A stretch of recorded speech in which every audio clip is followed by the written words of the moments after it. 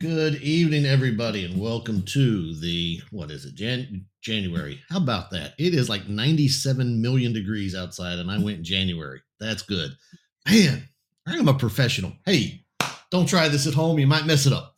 Welcome to the June 27th edition of the Connect Online meeting. Good to be with you tonight. Of course, my name is Jonathan Jenkins. Glad to be with you tonight. Eric is here with us tonight. We are privileged. How you doing, man? It's good to see you. I'm doing great. Thank you very much. Happy Good. January. Happy New Year. Just piling on, huh? You just gonna pile on. That's cool. That's cool. I give you enough grief. I guess I can take it some myself. We have Drew Kaiser with us here, and we'll get to Brother Drew here in just a moment. Drew has been, was with us once before. I think Drew was with us in the initial 30 days of this thing, and somehow we did not invite him back, but we have now. We have corrected that error, so we'll get to him in just a minute. A little bit late getting started. That's my fault because, once again, I messed up. I forgot to set up the audio feed, and that took me a couple extra minutes. So I'm going to hurry through this as best I can. Please like, share, subscribe to all of our social media platforms.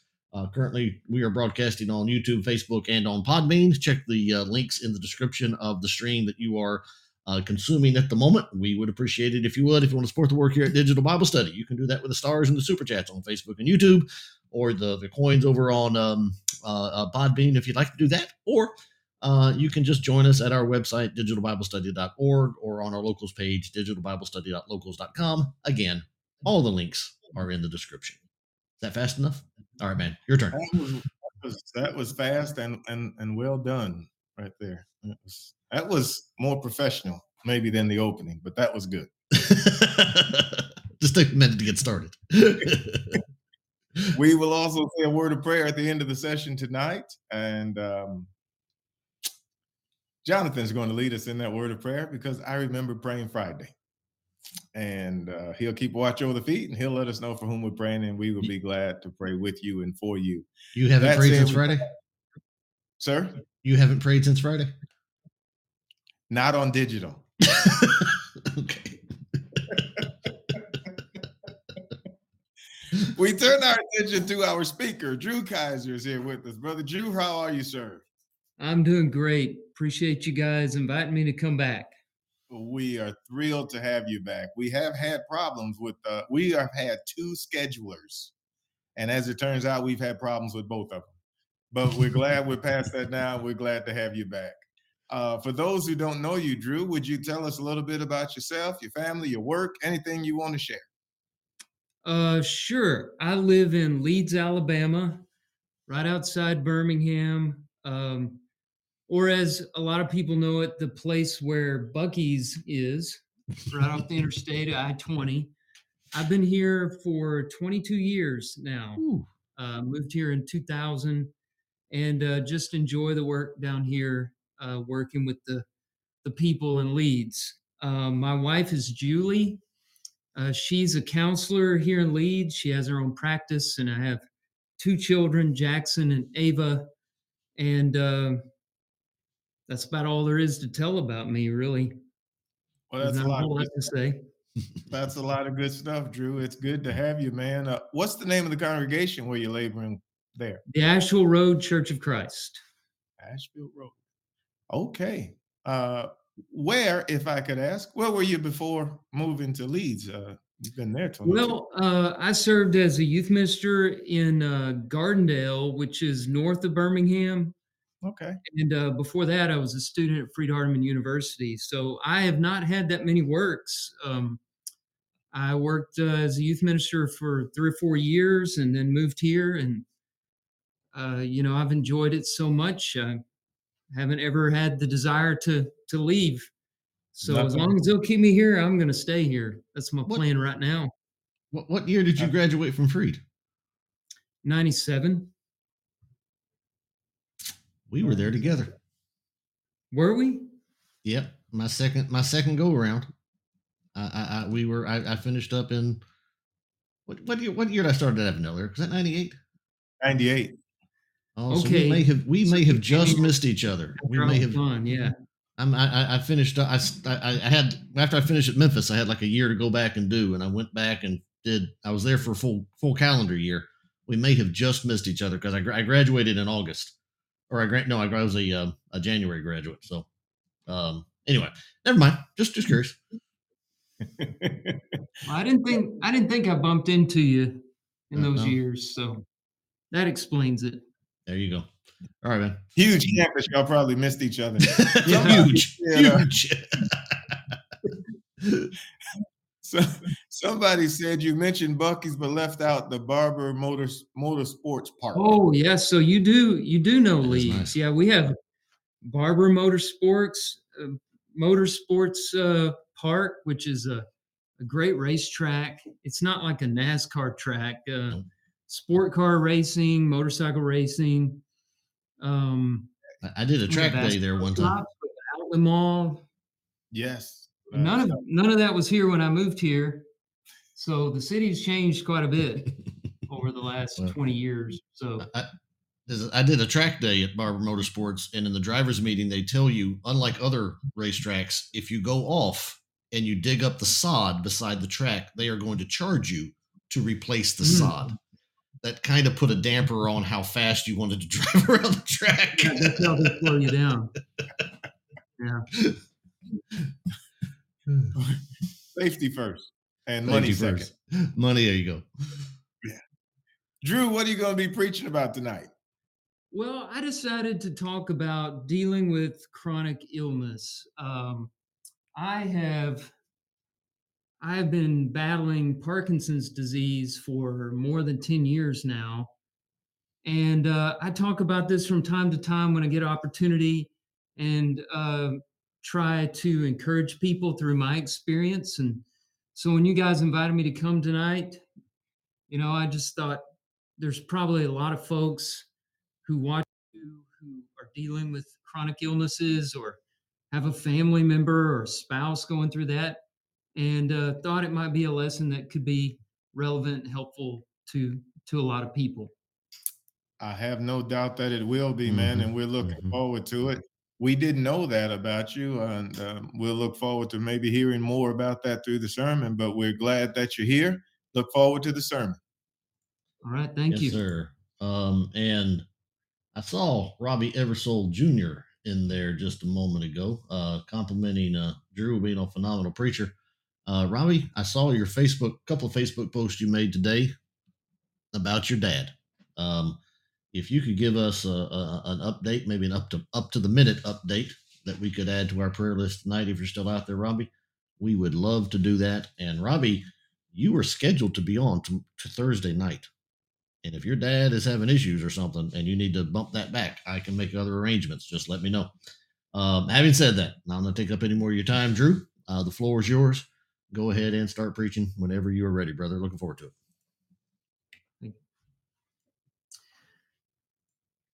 I'm grateful to have this opportunity, and thank all of you for tuning in tonight to listen to this. I want to talk about dealing with chronic illness. And I'll start with saying this: sometimes God heals the sick. And we know a lot of examples from the scriptures. In 2 Kings chapter 20, Hezekiah the king fell ill, and he lay on his bed, and he turned to the wall and he prayed that the Lord would heal him, and the Lord gave him 15 years of life. In the New Testament, there's several examples. In John chapter 5, Jesus walks by a man who lay by the pool of Bethesda. This man had been infirm for 38 years, and the Lord told him to take up his pallet and walk. And the man rose up and he walked, praising God. There are other examples. In Luke 13, there was a woman who had been bent over, I believe, for 18 years. And the Lord touched her, and she immediately straightened. In Mark chapter 5, Jesus is on his way to the house of Jairus. And there was a woman who suffered from an illness for 12 years. And she touched the hem of his garment and was healed. We know that God heals the sick, that he has the power to do that. In fact, James tells us to pray for those who are sick. In James chapter 5, verse 14, he asks, "Is anyone among you sick? Let him call for the elders and let them come and pray for them and lay their hands on them, anointing them with oil in the name of the Lord. So we should pray for the sick because sometimes God heals the sick, but sometimes He doesn't. Chronic illness is common. Many of you who are watching this, I'm sure, are dealing with chronic illnesses. Illnesses that you've prayed about and have never gotten a cure, incurable illnesses. I'm getting a little personal tonight because, as you heard in the introduction, I've had Parkinson's disease for more than 10 years. And maybe some of you are watching this and you were recently diagnosed with Parkinson's, or you have a family member who's had Parkinson's. There's a lot of misunderstanding about this disease. A lot of people look at it as a death sentence, but I can tell you it's not a death sentence. It's a movement disorder. And it's not something that you can be cured of, at least not right now, but it's something that can definitely be managed. Like I said, I've had it for 10 years. And while it's annoying and it gets in the way of a lot of the things I love to do, I continue to work, serve the Lord, spend time with my family, do things that I love to do. It's like Michael J. Fox, the most famous guy with Parkinson's that I know of. He's had it for 30 years. He says, you don't die from Parkinson's, you die with Parkinson's. So it definitely classifies as a chronic illness. And I've learned a lot through this experience, but my wisdom that I gained through my experiences with Parkinson's can't compare with the wisdom that we have in the inspired scripture. And I want to talk to you about a text that's very helpful to those who are dealing with chronic illness. It's in 2 Corinthians chapter 12, verses 7 through 10. We know it as the passage where Paul talks about his chronic illness, which he calls a thorn in the flesh. Now, he says this thorn in the flesh is something that has come to him from Satan. And we don't know exactly what this was. Because he calls it a thorn in the flesh, we assume it's a physical ailment. Most commentators will agree about that. What it was, we can only guess. I've heard all kinds of theories from malaria, epilepsy. I've heard maybe some physical disabilities he suffered as a result of all the persecution that he had endured. Some people say perhaps it was depression and anxiety over his past, over the pain that he had caused the church when he was known as Saul of Tarsus, or the daily pressure that he talks about on him because of the churches or the persecution that his enemies bring upon him. The best theory, in my judgment, is that he suffered from poor eyesight. In the book of Galatians, chapter 4, he says some interesting things about his eyes. He says, he points to some physical disability and he says that they could have treated him with scorn, but they received him as an angel. And he says, you would have even gouged out your eyes for me. Now, maybe that's a metaphor, but it's very specific. It makes you wonder, did he have a problem with his eyesight that was debilitating? And at the end of that letter, he says, see with what large letters I'm writing to you. And you would expect somebody who has a problem with their eyesight to write in large letters. Maybe that's what it was. We can't know for sure. We can talk about it forever, but we'll never know for sure what the problem was. But we do know how he dealt with it. And that's the important thing. And that's what's going to be so helpful for us tonight.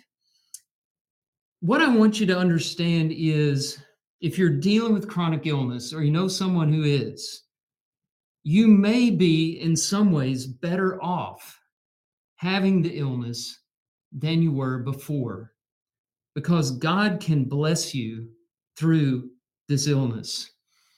Look at Hezekiah's example.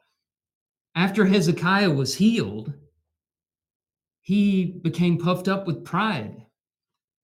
But Paul got better through his chronic illness.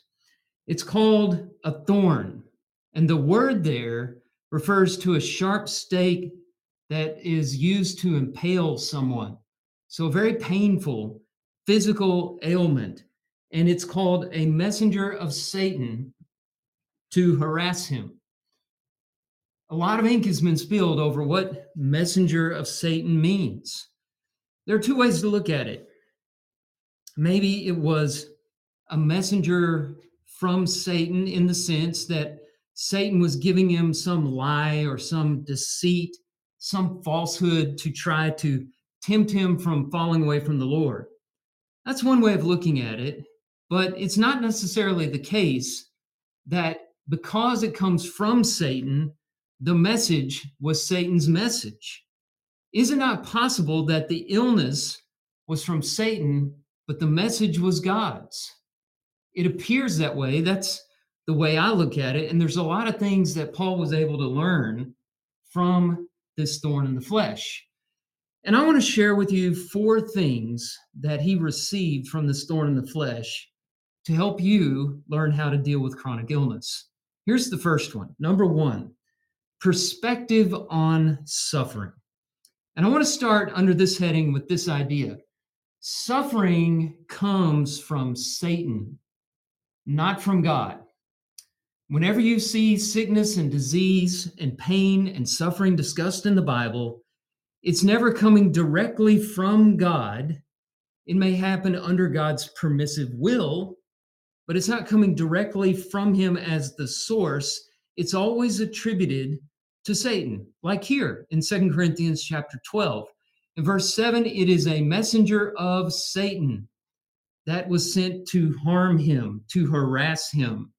The word harass here literally means to strike a blow with a fist, which gives you the idea that it was sent to harm Paul, to defeat him, to beat him up.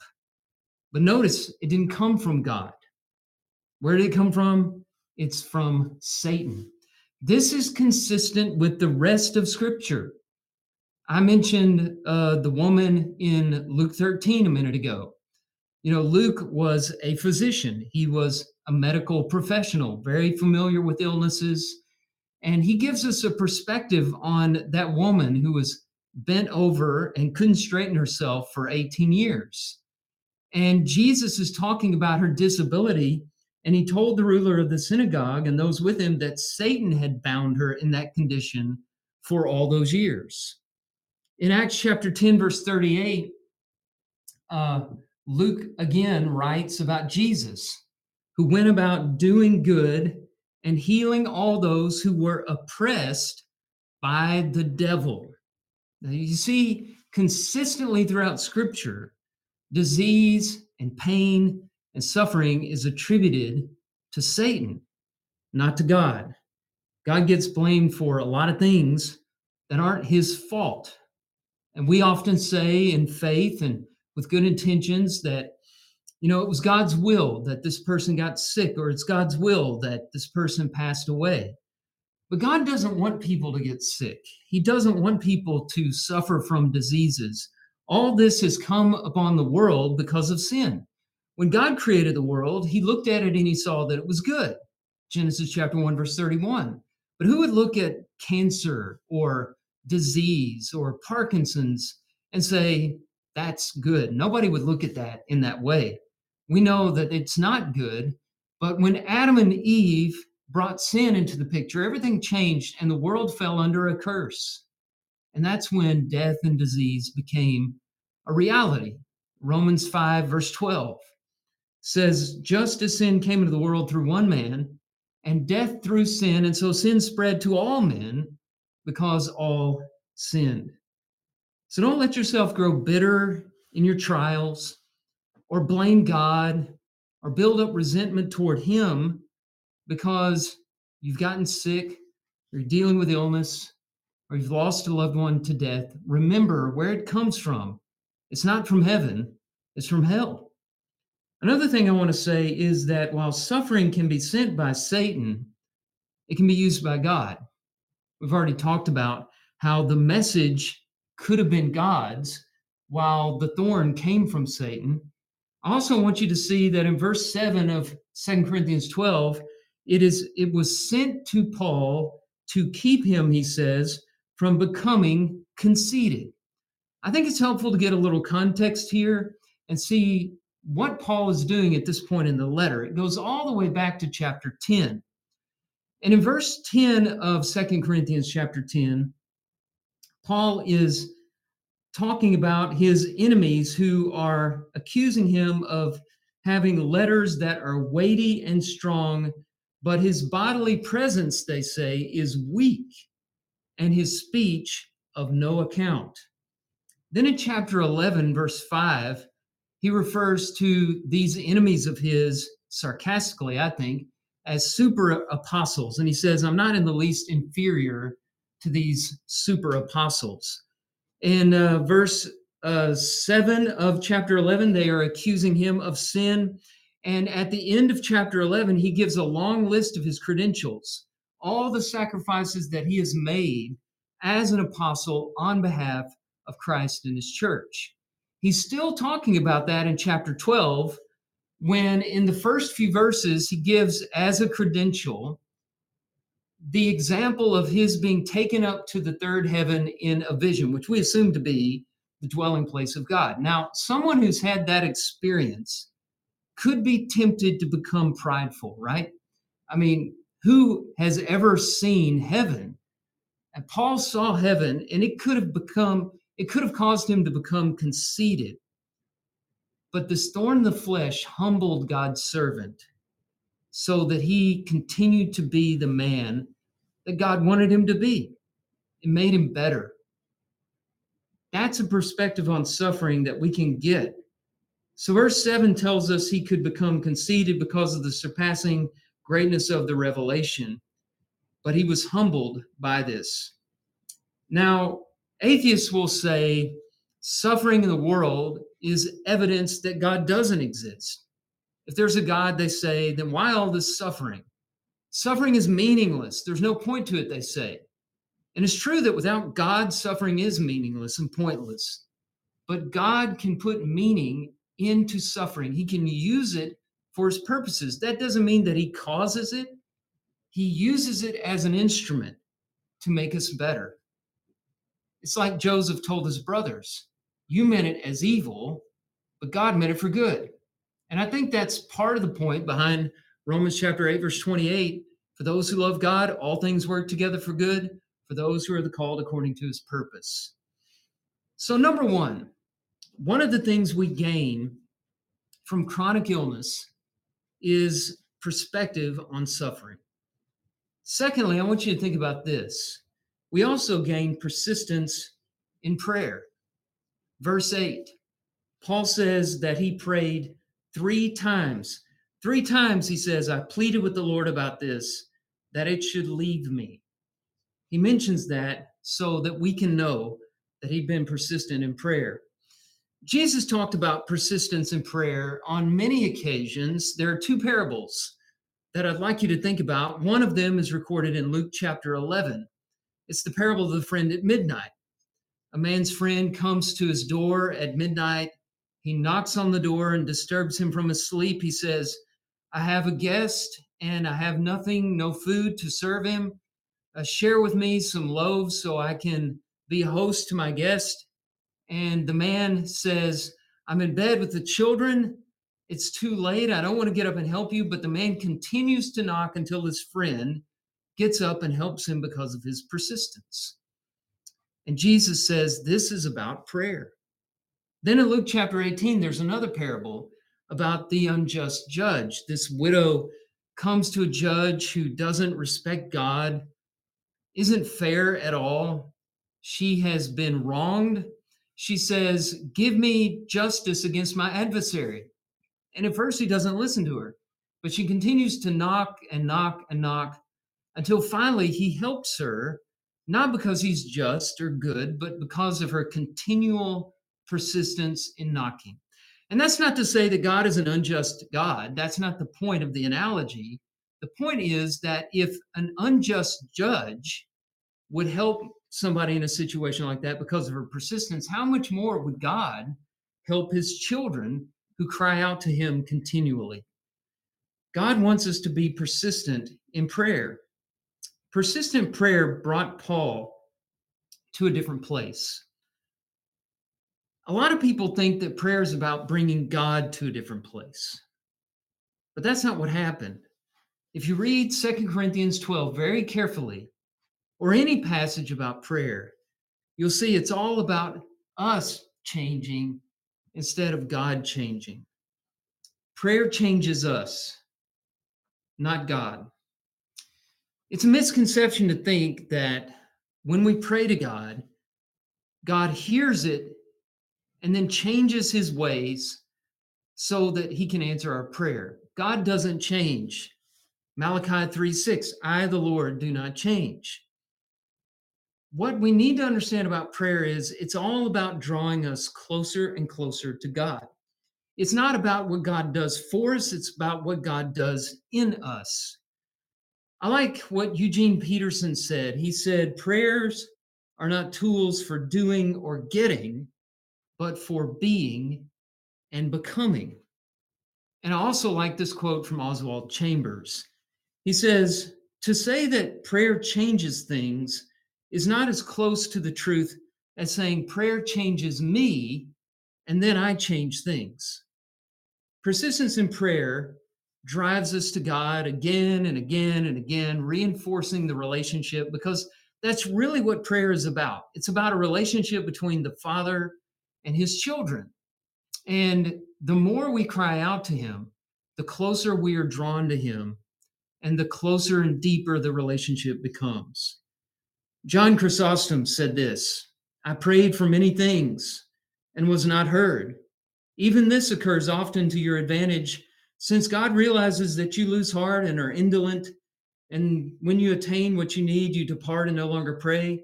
God protects you with the pretext of need so that you may concern yourself with him more closely and devote yourself to prayer. Prayer purges us and purifies us. Whenever God doesn't answer our prayer, he wants us to pray again and again. And one of two things can happen through persistent prayer. Maybe after praying again and again and again, and we're drawing closer to him and not giving up on him and continuing to depend on him, maybe he answers our prayer in the affirmative. But then maybe he doesn't, and we change. We start praying something different, something more in line with his righteousness. This is what happened with Paul as he prayed for the removal of the thorn in the flesh. After 3 times, he realized that Christ wasn't going to remove that for him. And he began to pray that he would lean on God more for strength. We'll say more about that in a moment. But I want you to think about that second thing that is given to us through chronic illness. So many opportunities for prayer, persistence in prayer that draws us closer to God and changes us for the better. Don't continue to pray the same thing. Listen to God's word and ask yourself, what can I be praying that's more in line with his righteousness than what I've been praying? Number 3, another thing that is given to us by chronic illness is the experience to help others. Already in this letter of 2 Corinthians, Paul has been teaching his readers to use their suffering to help others. I believe the key verse to this book is 2 Corinthians chapter 1, verses 3 and 4. Listen to what it says. Blessed be the God and Father of our Lord Jesus Christ, the Father of mercies and the God of all comfort, who comforts us in all our affliction, so that we may be able to comfort those who are in any affliction with the comfort with which we ourselves are comforted by God. The word comfort is in that verse so many times, it's almost funny. You can tell this is a key term for Paul, comfort. And notice what he's saying there. He's saying, when you are afflicted and you receive comfort, you gain something in that experience that you are to use in turn to help others who are afflicted in like manner. Don't let your suffering go to waste. It's a great opportunity for you to reach out and help others. Why is he revealing this very personal struggle about himself? Why is Paul talking about his thorn in the flesh? in a book that was written largely to prove his credentials. It's because he cares so much for his readers and he wants to comfort them. Later on in 2 Corinthians chapter 12, he says in verse 14, I seek not what is yours, but you. And then in verse 15, he says, I will most gladly spend and be spent for your souls. If I love you more, am I to be loved less? You can see the love that Paul has for his readers. He loves them dearly. And so he's sharing this experience. It's very painful for him. That makes him look weaker and more dependent to help them through their tough times. Because he was able to suffer through this thorn in the flesh, he was more helpful to those who are going through similar experiences. Now, you know this to be true. If you're suffering from cancer, wouldn't you rather be comforted by someone who's been through the same thing? If you're someone who's suffering through a divorce because your spouse has committed adultery and you're all alone, you're trying to raise children by yourself, who would be more helpful to you? Somebody who only knows that problem from a distance, or someone who's been through it before? What about losing a spouse? Many of you have been through that. Who's more helpful to you? Someone who doesn't know that kind of grief, that level of pain, or a widow or widower who's been through the same thing? We know the answer to that. We'd rather be comforted by people who've been through the same things we've been through. So if you've been through something, it's an opportunity for you to help. Let me give you some practical ways that you can help. Just 3 things really quickly here.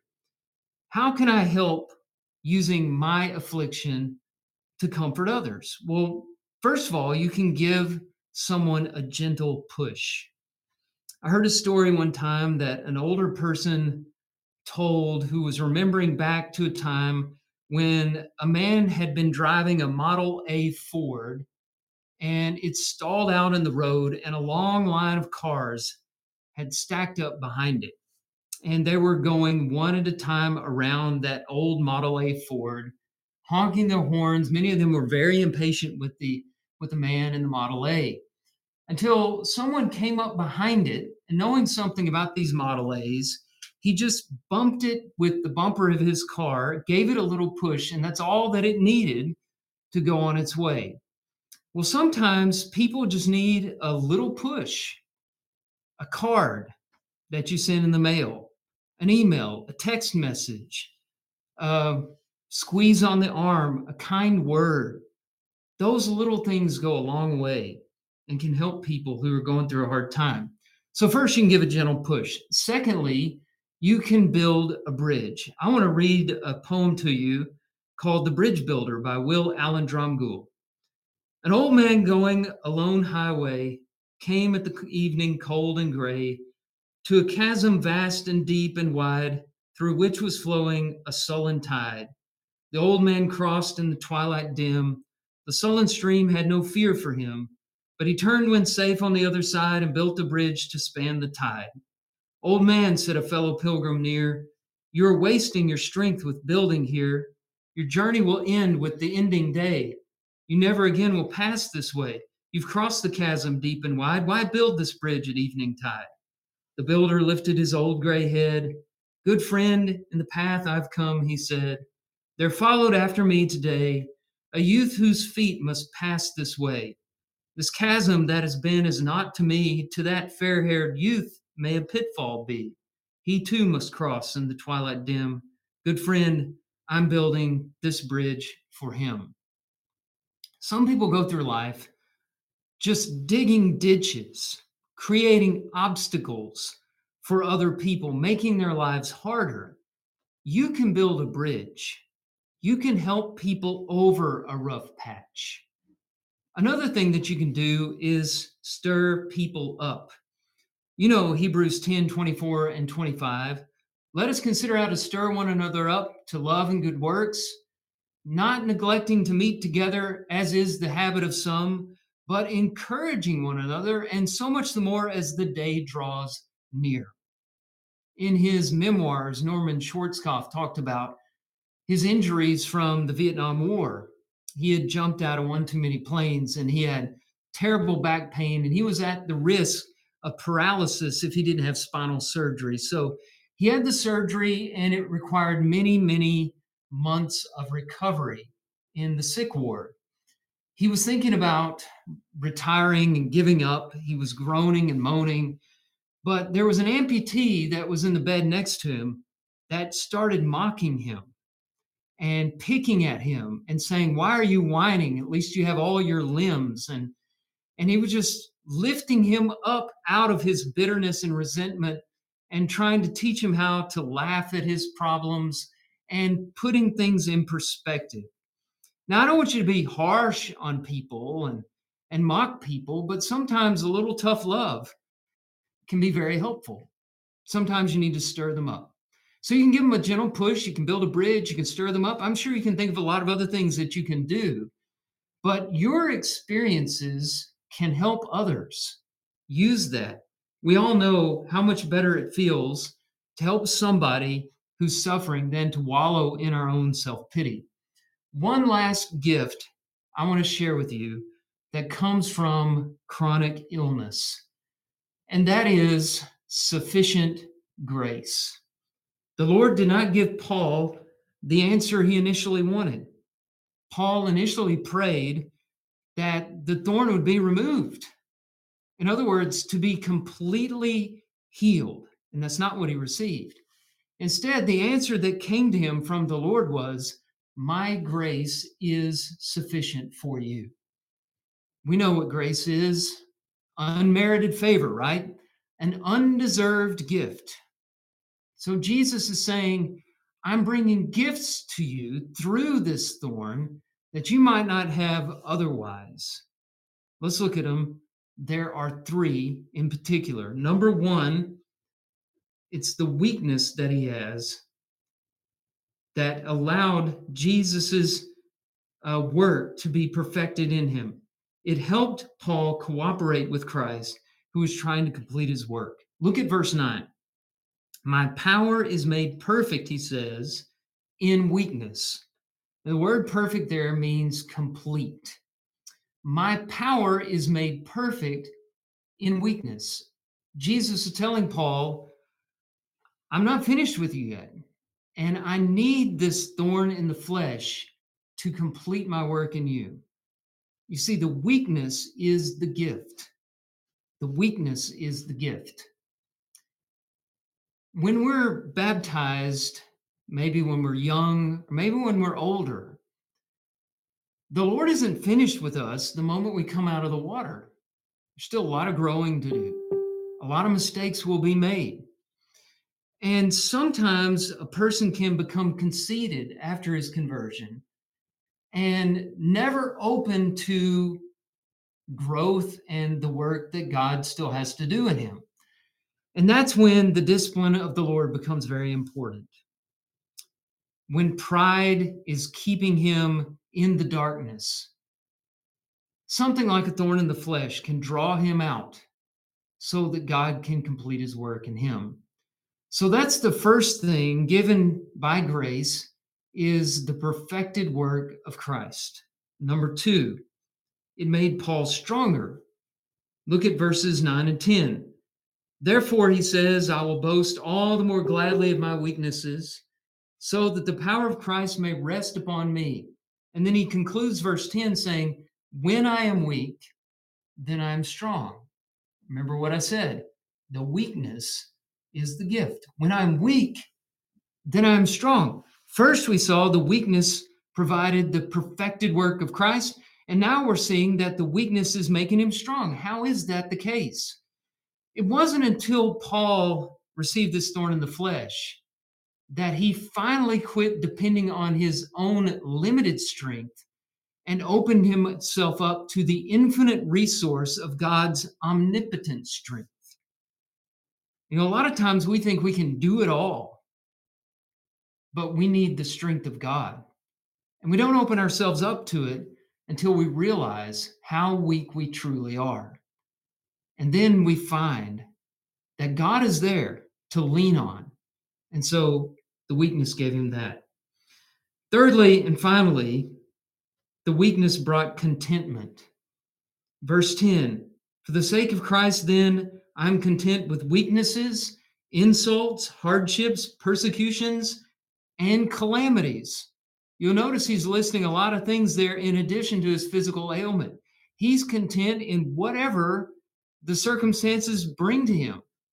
Whatever the harm, whatever the trouble, he's ready for it because he's learned to be content in this. It's discipline because when you are afflicted in a physical way, you learn that life isn't about getting all that you want, that some things are out of your control and you have to leave it up to God. It's a lesson to be learned.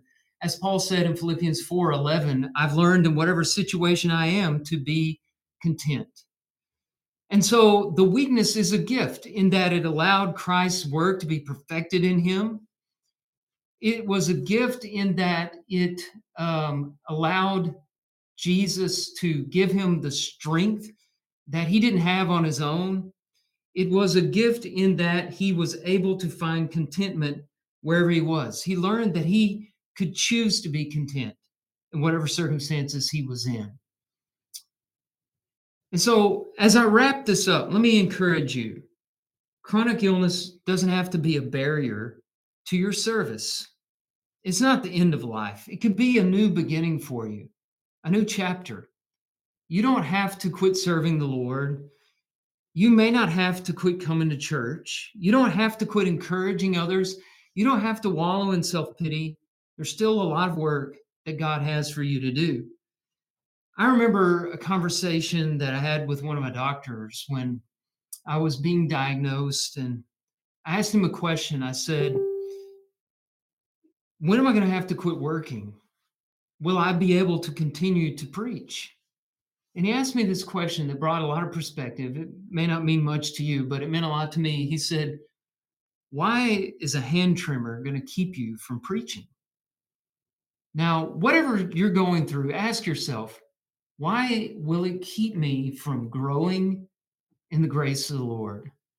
Why does it keep me from helping others, encouraging others? Sure, you have limitations. Things change. Can you adapt to it? Can you find that new chapter that God has for you? If you'll look for God's blessings in whatever your thorn in the flesh is, you'll find persistence in prayer, experience in suffering. You'll find perspective on suffering. You'll find ways to help others. You'll find the sufficient grace of God. Let's bow for prayer. Father, we thank you for this time that we can be together and this lesson from your word and the example of chronic illness that we found in your servant Paul. We pray for strength, Father, that you will help all of us in whatever our struggles are, whether it be physical, emotional, spiritual. Lift us up with your word. Help us to see your truth and the strength that we can derive through you. Help us to see that the weaknesses we have in this world are a gift that you can use to make us better. We pray this in Jesus' name. Amen.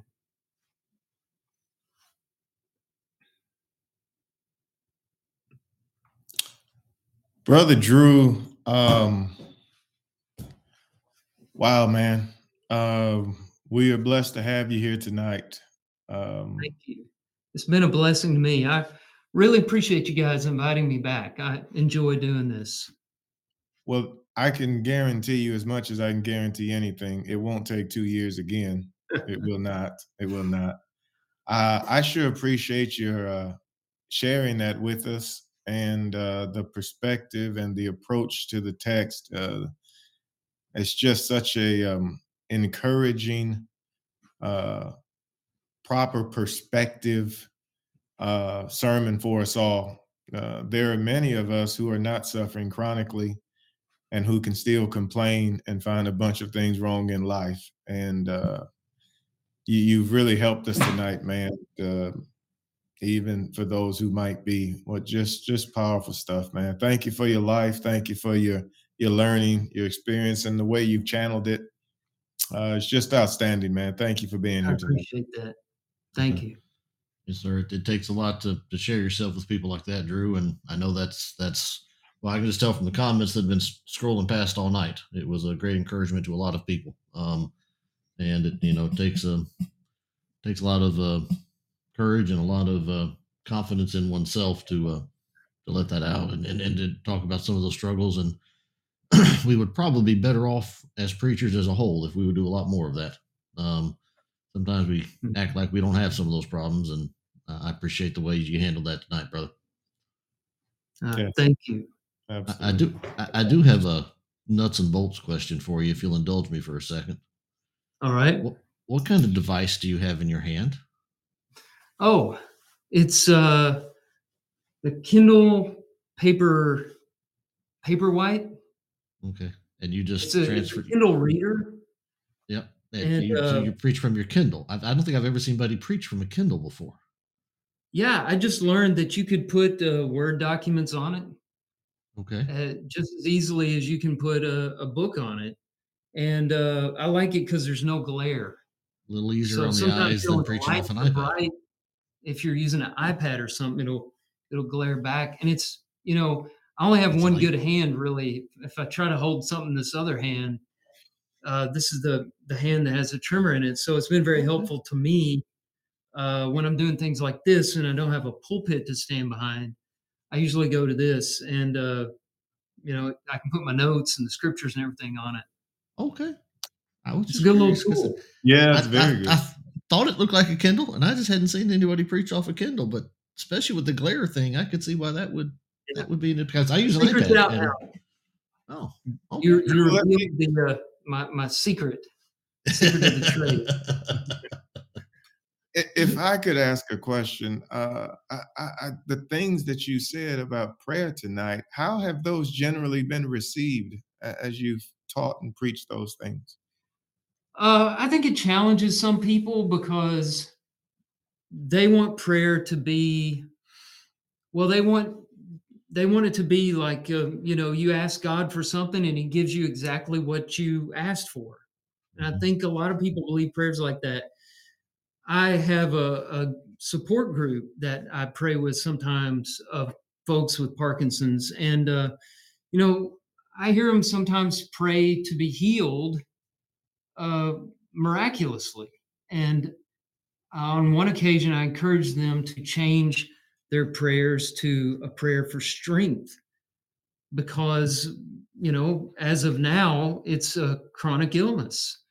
And I don't, I don't know that, you know, that prayer for miraculous healing is really what God's wanting us to get out of the experience. And all of us need to understand that life is a chronic illness. So at some point down the road, you know, we're going to Gonna be leave more. this world through death. And so at some point, prayer is not going to be answered the way that we want it to be answered. Right. But I find that initially people are taken aback by that idea that you don't pray to change God, you pray to change yourself. But you know, we have those passages that deal with the immutability of God. Either God changes or He doesn't change, and He's been very clear about how He doesn't change. Maybe I need to do another lesson sometime on that because I know there's some passages where He relents from the disaster that He had talked about doing, and I'm aware of those, and I have Mhm. some thoughts on that. But you know, it's complicated, like all things. But I, that's a challenge for people sometimes. I just appreciate that. I appreciate what you just said. I I was reared in the Lord's church, and I don't know. It seems somehow the message got out to all of us that that's the way prayer worked. Yeah. And many have, like yourself, studied it and found out it does not work like that exactly. And I've had some Well, of you those. know, Eric, you don't even have to study. Try Mm. it, and before long, you're going to find one or two unanswered prayers, and you got to deal with that. You know, Right. why why didn't God answer the prayer? It's funny to me that people will continue to hold on to things that don't add up to their experiences in life. But looking at prayer in this more complex way matches life experience, at least for me. and I think for everybody, really. No, I think you're right, 100%. I just, I really try to encourage people to study the subject of prayer. It's a Bible doctrine, and Yeah. therefore it should be studied the way you would study miracles, salvation, the deity of the Lord, whatever subject you're studying. It's a revealed Bible doctrine. So study it that way and not operate purely out of your feelings or desires with regards to it. And I just don't know that enough people do that. We'd be glad to have you back on any subject you want to talk about, man. We love and appreciate it. Yes, sir. I'd love to come back anytime. Yes, sir. Sometime in 2024, I'll reach out to you, man. All right. All right. All right. Thank you for coming on, brother. And we look forward to having you back sometime before 2024. How about that? You guys take care. You too. Thanks, sir. Have a good night, brother. Man, what a fantastic brother, man. That's just wow. Yep. Whew, like, that's good stuff. 3 of us could probably have some good conversations on prayer, would be my guess. I feel like we would. Drew is just, man, that's... If we could find somebody else to jump in the pool with us, that'd be awesome. Scott, I agree. Scott just said, wow. Yeah, that was good. Yes. I'd see how I just went past what I said, but that's okay. You and I can talk.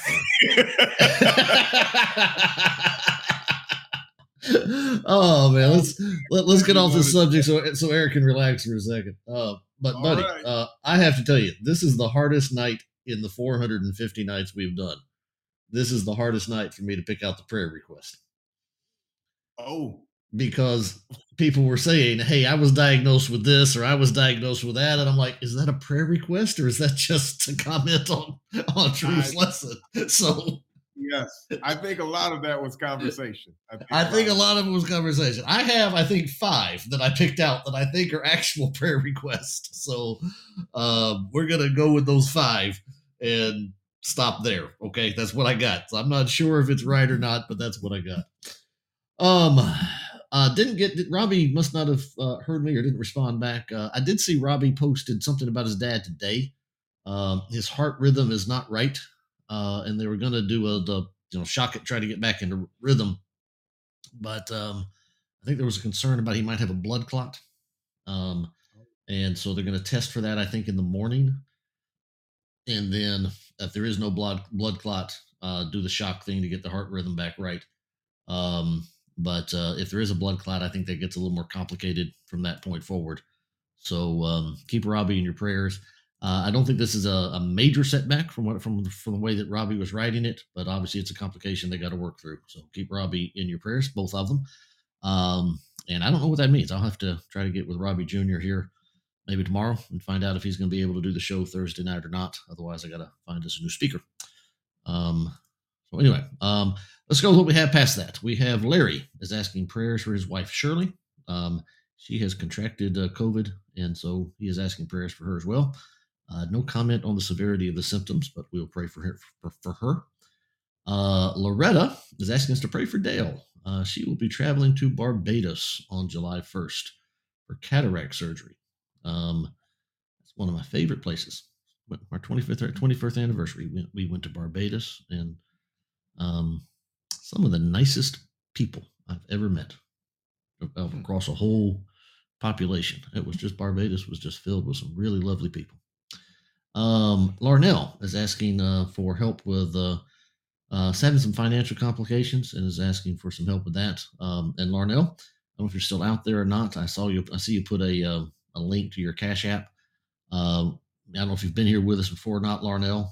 We typically do not encourage our viewers to hand out donations over internet. That can lead to all kind of trouble. Of course, they are grown people and they can do as they please. But Larnell, if you were actually in a, Eric is saying no to that, and I would agree with it. But they are grown people, and they can do what they want to. You can, but don't. But you can, but don't. Yeah, that's our. But Larnell, if you would like to contact us at Digital Bible Study and tell us where you live or something of that nature, we know people pretty well all over, and we are more than welcome, or more than willing to get you in contact. We probably know somebody in your area that could sit down with you and talk to you if need be. So we're willing to help you, but we don't typically do that help financially over the internet. That's just a recipe for some bad stuff to happen. So, but we'll pray for you, Larnell. And if you need help, just feel free to reach out to us, and we will do our best to get you in touch with somebody that can help you on a one-on-one basis. And Joan is saying that she has sinned and has repented of it, and is just asking us to pray for her that she will go stronger. And Glenn, we Joan will more than willing to do that for you tonight as well. And Joyce is asking us to continue to pray for Pamela, the preacher's wife at Kingsbury Road. She is still hospitalized. And I believe we prayed for her the other night. I didn't realize at the time that was at Kingsbury Road again. They have had their fair share of stuff going on there. So just check the feed one last instant just to see if anything else popped in. It usually does when I go over that stuff. I think that's all I have. So if you all would join me, we will have a word of prayer together. Father, we are so thankful tonight for the reminder that Drew has put before us. Encouraged greatly by his sensitivity on these matters. Encouraged by the way that he conducts himself as he deals with chronic pain or illness. We are thankful for the way that he handled your word tonight, and for the personal perspective that he gives to each of us. And we hopefully that we can all be strengthened from it. We noticed several in our audience have had similar experiences in terms of ongoing physical ailments, and we trust that his words tonight, as they have come from you, have provided strength and comfort to them, and we give you thanks for all of these things. Tonight we're mindful still of our good brother Robbie. We pray for his improvement. We hope that whatever complications he's going through right now can be rectified quickly. We miss him, and we wish to have him back with us as soon as we possibly can. We're also mindful tonight of Dale, as she's having cataract surgery. We pray that that can go well for her.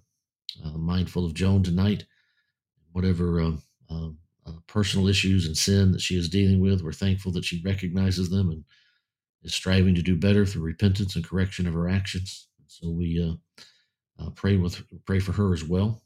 We pray that she can be strengthened in her faith. We're mindful of Larnell's need tonight, and we hope that he can find help as he needs. And if there's any way that his way can be directed to us that we can help, we stand ready to do that. And we ask your blessings upon us and him as we seek to do those things together.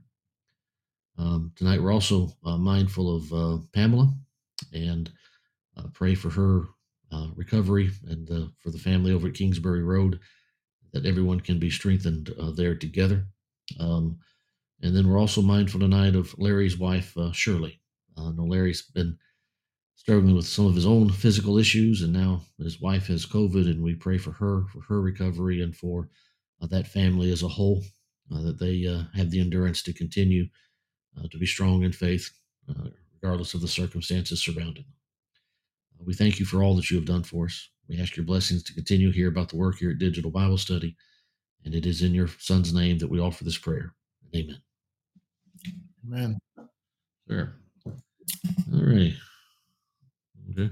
Sorry if I missed anything over there, anybody. I just, there were quite a few very similar type requests coming there, statements coming in tonight. So hopefully I got most of them. And in all of that, I forgot to load up the Facebook thing. I didn't see anything on the YouTube side, so I think we're clean over there. And give me just about another 5 or 10 seconds here, and we will have the Facebook thing up and loaded. He said confidently. That's what he said. He said that confidently. There he goes. All right. What do we have here tonight? What do you have? What do you have? What do you have? Bringing out the Atlanta lingo there, man. Varsity. That's right. You got to be an Atlantean to know what that is. What do you have? What do you have? What do you have? Question. That's right. If I ever this preaching gig ever breaks down, I got me a job in Atlanta. They're probably hiring. Probably are. Probably not for that job. I bet that job's taken. I bet that's a long-term employee right there, be my guess. Anyway, Patsy with 100 stars. Thank you, Patsy. We got Sabrono with 100 stars. Thank you, Sabrono. Got Douglas with 200 stars. Thank you, Douglas. We got Claudette with 300 stars. Thank you, Claudette. And we have Valletta with 400 stars. Thank you, Valletta. There you go.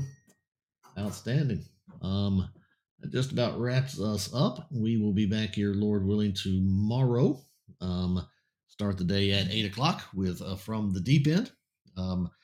And by the way, I think I'm officially starting. This is kind of weird. I'm not meeting with the elders until Saturday, and I think I'm actually supposed technically to start Sunday, so there's not a lot of gap there.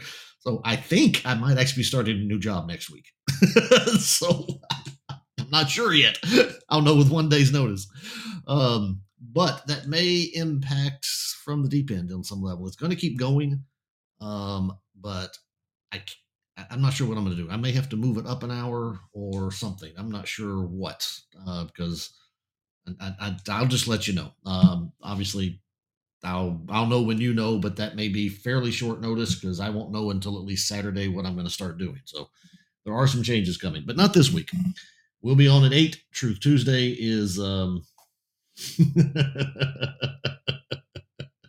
oh, Scott, you got to see this video, Eric.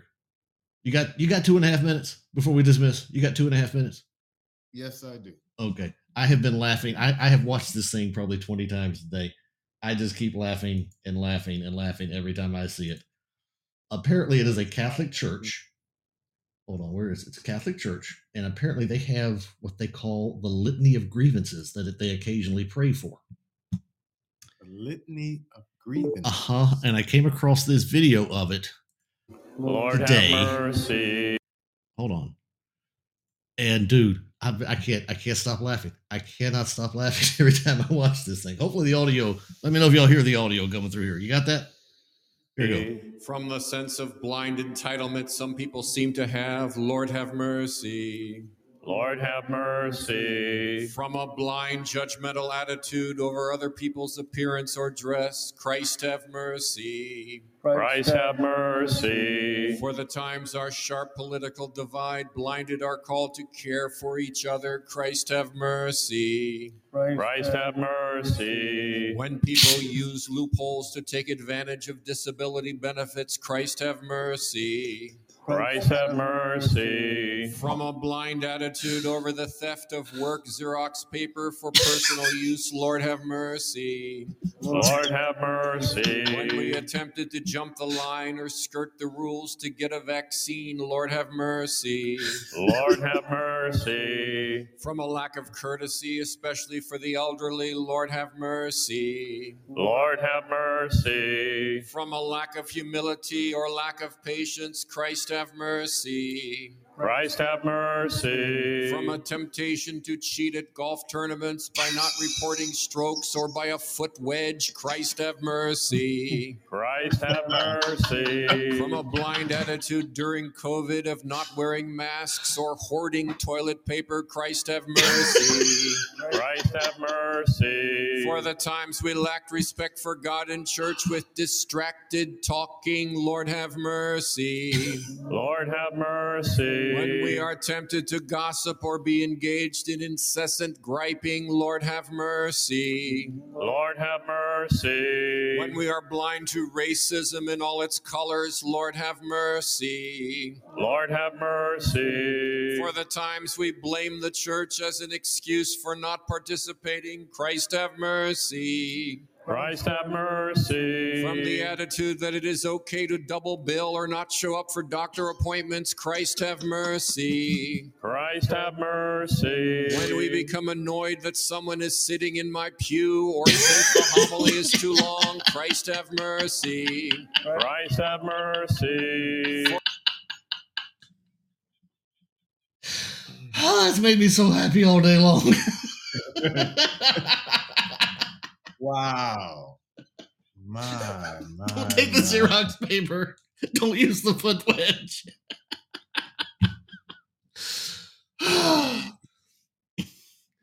Oh, man. And that's like the 20th time I watched it, and I cry every time. Because in my brain, here's what I'm thinking.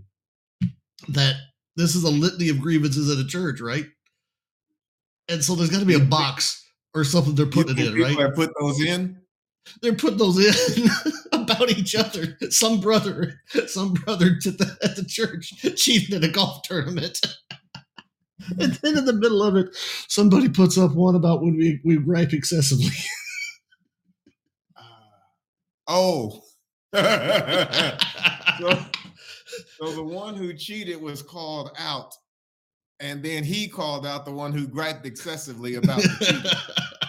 Yes.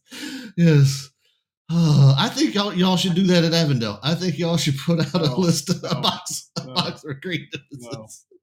And I got to tip the hat to whoever was reading that homily. I got to tip the hat there to the person doing that prayer, because they did it with a straight face the entire time. That's outstanding stuff.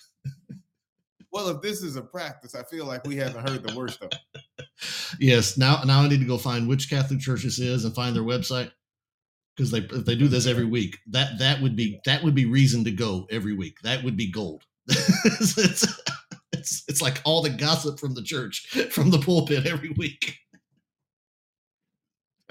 Scott wants to talk to the last guy who took the piece of pie. The pie. There you go. That's got to be one of them. You got to have one of those. Anyway, guys, that's what I've been doing today. Is every time I have a spare 2 minutes, I watch that again, and I can't stop laughing at it. You know, you're about to start a new work. They'll ask you about new ideas. I think we should do this. I think that would be a winner. I think that, I wouldn't last long. The preacher wouldn't last long. For the preacher who brings this into the new congregation as a practice. Yeah. Have mercy. Have mercy. Have mercy. Anyway, all right. That's our hilarity for the night. So let's move along. Like I said, 8 o'clock in the morning, Truth Tuesday at 10, Christianity Now at 11. Expect Tony Brewer to be playing this clip. Christianity Now at 11, Paul Mays and the Fruit of Our Lips at 1. And then back here tomorrow night for the continuation of the Connect meeting. And I believe it is going to be Melvin Ote will be back with us. And just a quick FYI, Eric and I are trying to put together, I mentioned it on the 8 o'clock show this morning. We're trying to put together a panel discussion that might include Melvin, if he is available, to talk about the Roe v. Wade overturning, and have a couple other guys on there dealing with some therapy issues, some counseling type issues related to it. Melvin for some of the legal stuff, trying to get maybe Charles Abernathy to talk about adoption and those options for Christians. So we're gonna have a night of that. I think that'll be a real good night. Target date is the 15th. If everybody's available, we haven't gotten in contact with all the guys yet, so we don't know exactly who will be here and whether or not we'll be able to do it on the 15th. But that is our target date.